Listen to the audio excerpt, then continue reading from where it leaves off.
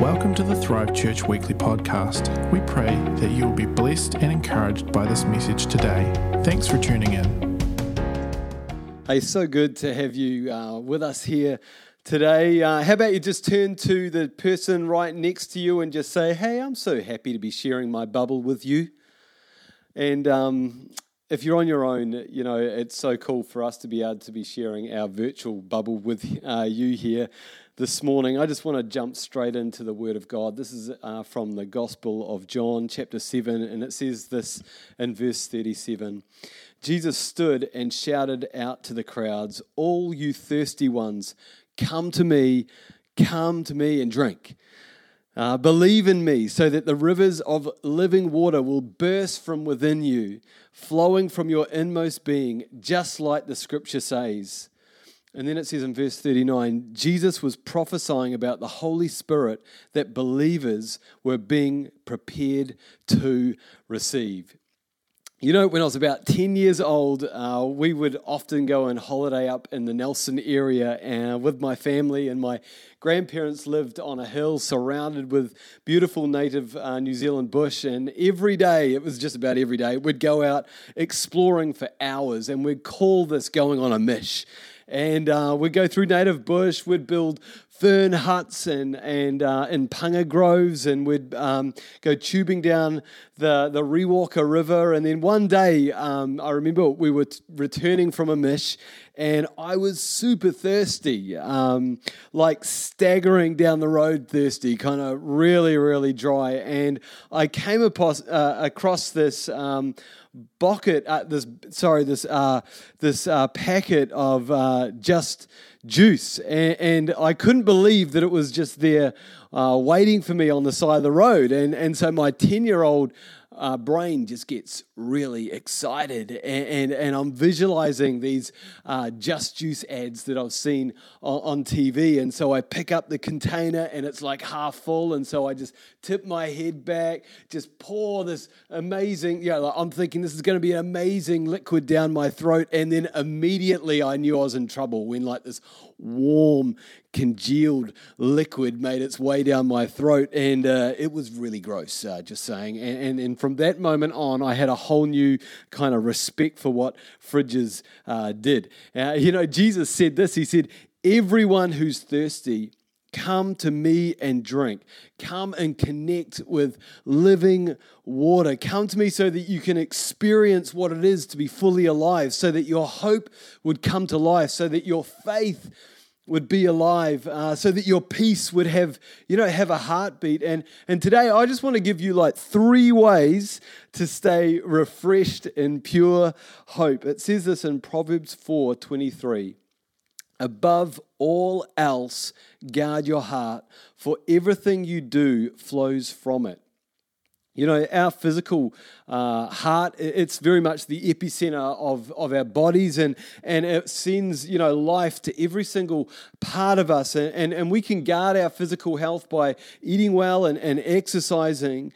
But here the scripture's actually talking about our spiritual heart.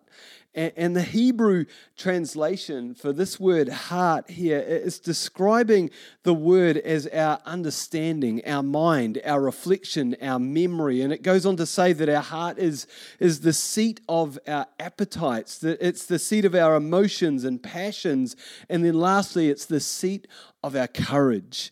And so at this time, we just so believe that it's essentially important to guard what flows into our heart. And so the first thing I want to give you today to stay refreshed in pure hope is to make sure that we're checking the filter. We need to guard what we filter is coming into our heart. And so we're just going to jump to the book of Job. This is an Old Testament book, and it says this. Job wrote this in Job 3:25. He says, "For the thing I greatly feared has come upon me, and what I dreaded has happened to me."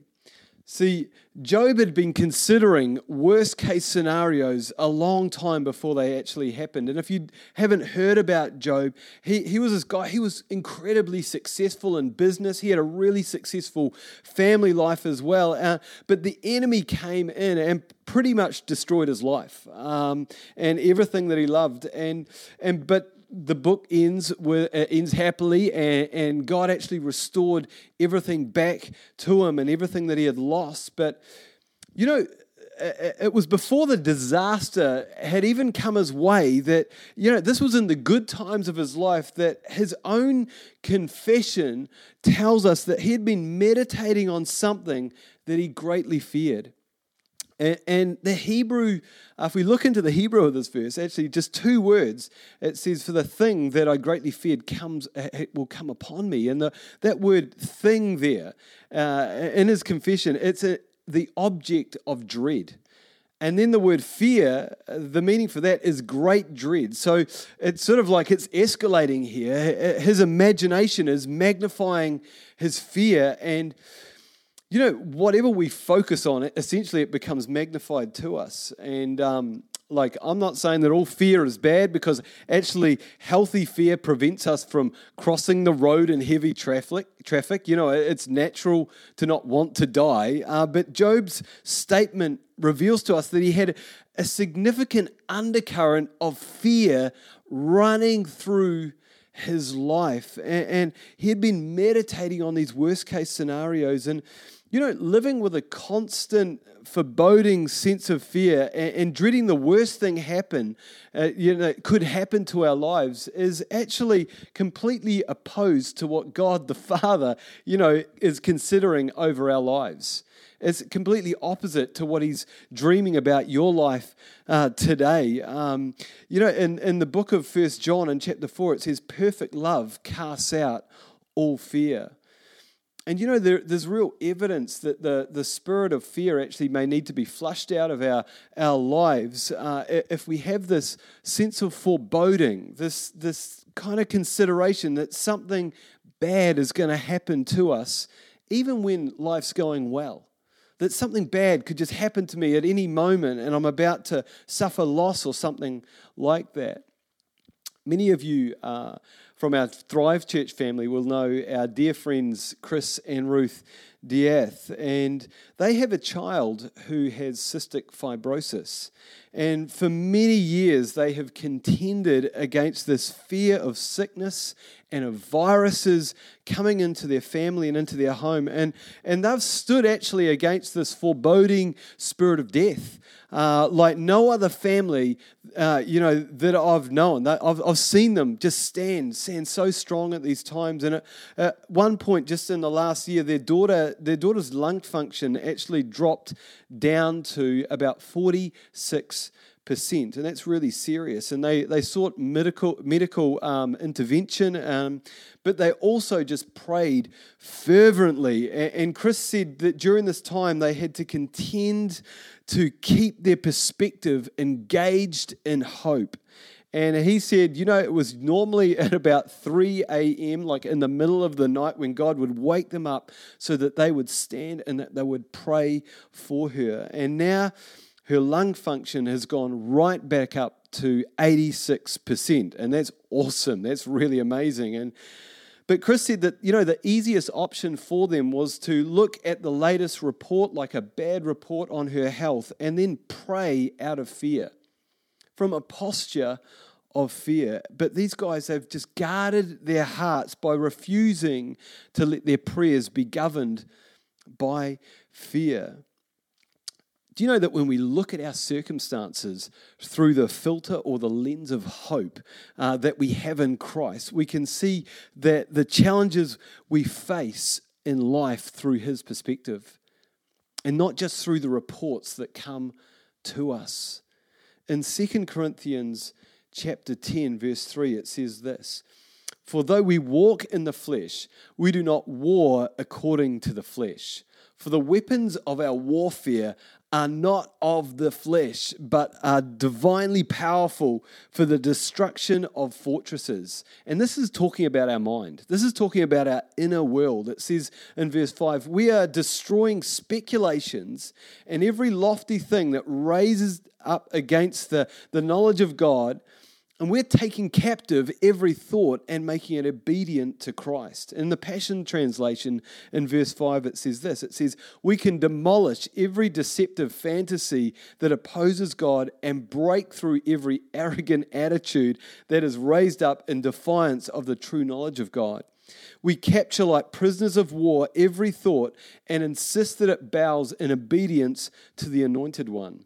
This is pretty intense language. This is like battle-ready kind of language. But actually, the Bible urges us to be assertive and to destroy, to go after strongholds of our mind, to capture and to demolish whatever attempts to come in and compromise the connection that we have with the love of God and what it means to live from a platform of hope.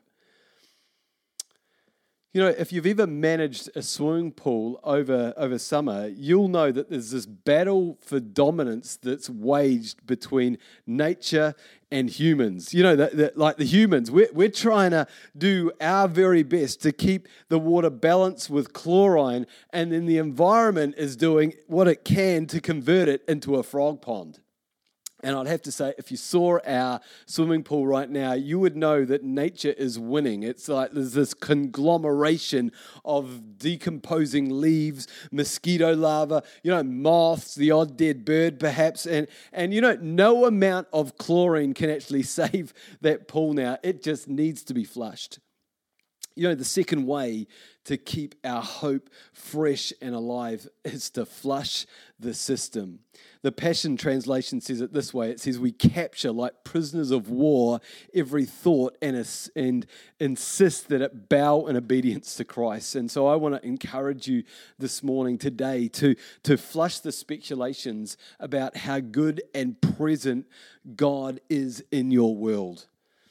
Bill Johnson, he says this. He says, I can't afford to have a thought in my head that God doesn't already have about me. Hopelessness and fear have no place in a culture of freedom. A few months ago, when we were on the brink of 2020, I just remember wrestling personally with some thoughts about, how you can just be thinking, do I have what it takes to win in life this year? And maybe it was some insecurities just trying to just get on top of me. And I went away for a 3-day retreat. I unplugged from all my responsibilities and routine, and I intentionally plugged myself, engaged into the presence of God. And over this time, the Holy Spirit reminded me about one of my favorite passages of Scripture. And I want to just read a verse here from Colossians chapter 1. It says this in verse 17, He, talking about Christ, is before all things, and in Him all things hold together, and He is the head of the body, the church, that is the beginning and the firstborn among the dead, so that in everything He might have the supremacy. Christ is actually the ultimate source of hope that we have. And if we actually don't have Him or know Him as our source of hope, we can just end up swimming in the backwash of our circumstances. It says, in Him all things hold together.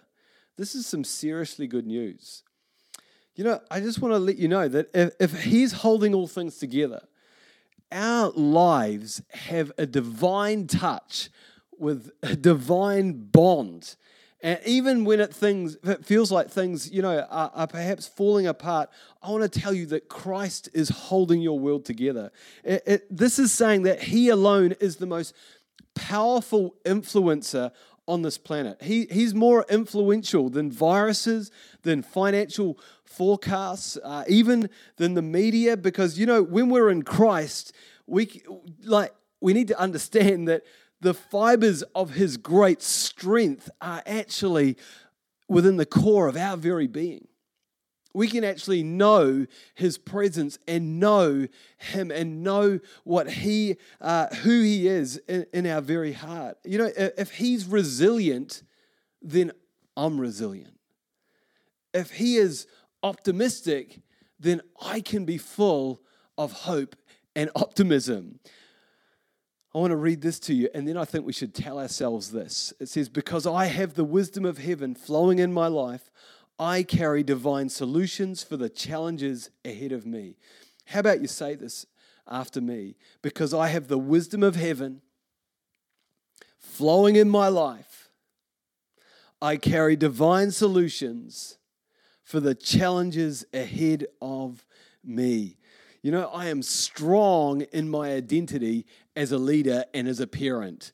I have an awesome personality. Maybe you just need to tell yourself that today, that you have an awesome personality, that I have great strength. Maybe just that's something for you today. If you're feeling weak, it's a great declaration. In Christ, we have great strength. You know, with the Holy Spirit flowing through our very core, you know, I have all the love, all the joy, all the peace, and all the patience that I need to win in life. And, you know, I'm not saying that, man, that we're not going to have a bad day. I certainly have bad days, but he alone is the very epicenter of who we are, the place of our security, the place of our strength, the place of our trust.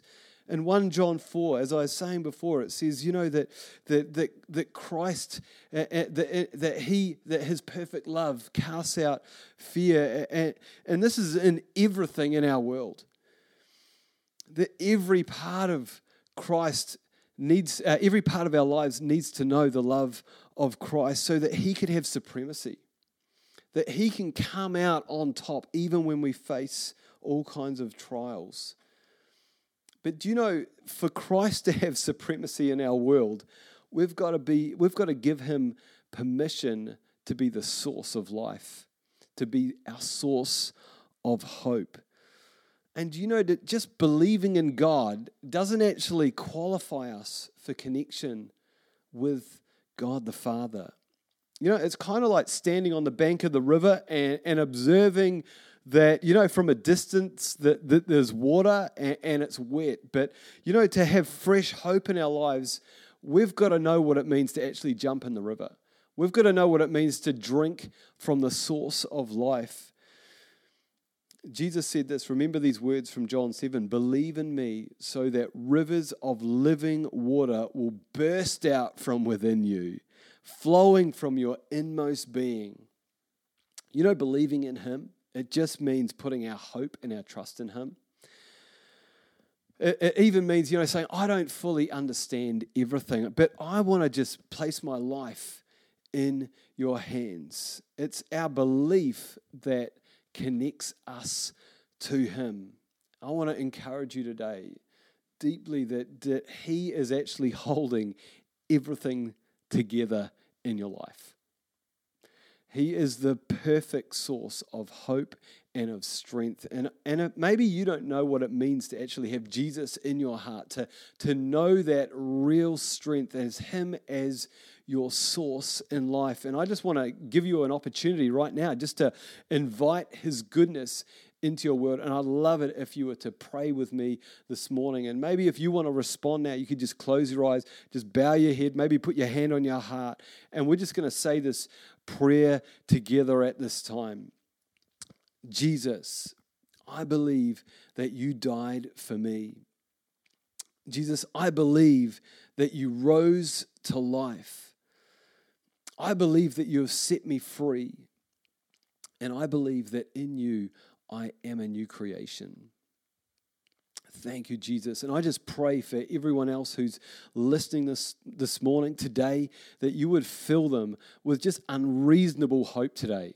God, that we would have such a sense of your presence around our lives, and that you would remove those things, God, that you would flush those things out of our system. We surrender any fear in our hearts, any despair and hopelessness, and we receive from you a great new picture and perspective of hope in our lives today. We just give you thanks, Holy Spirit, for your goodness in our lives.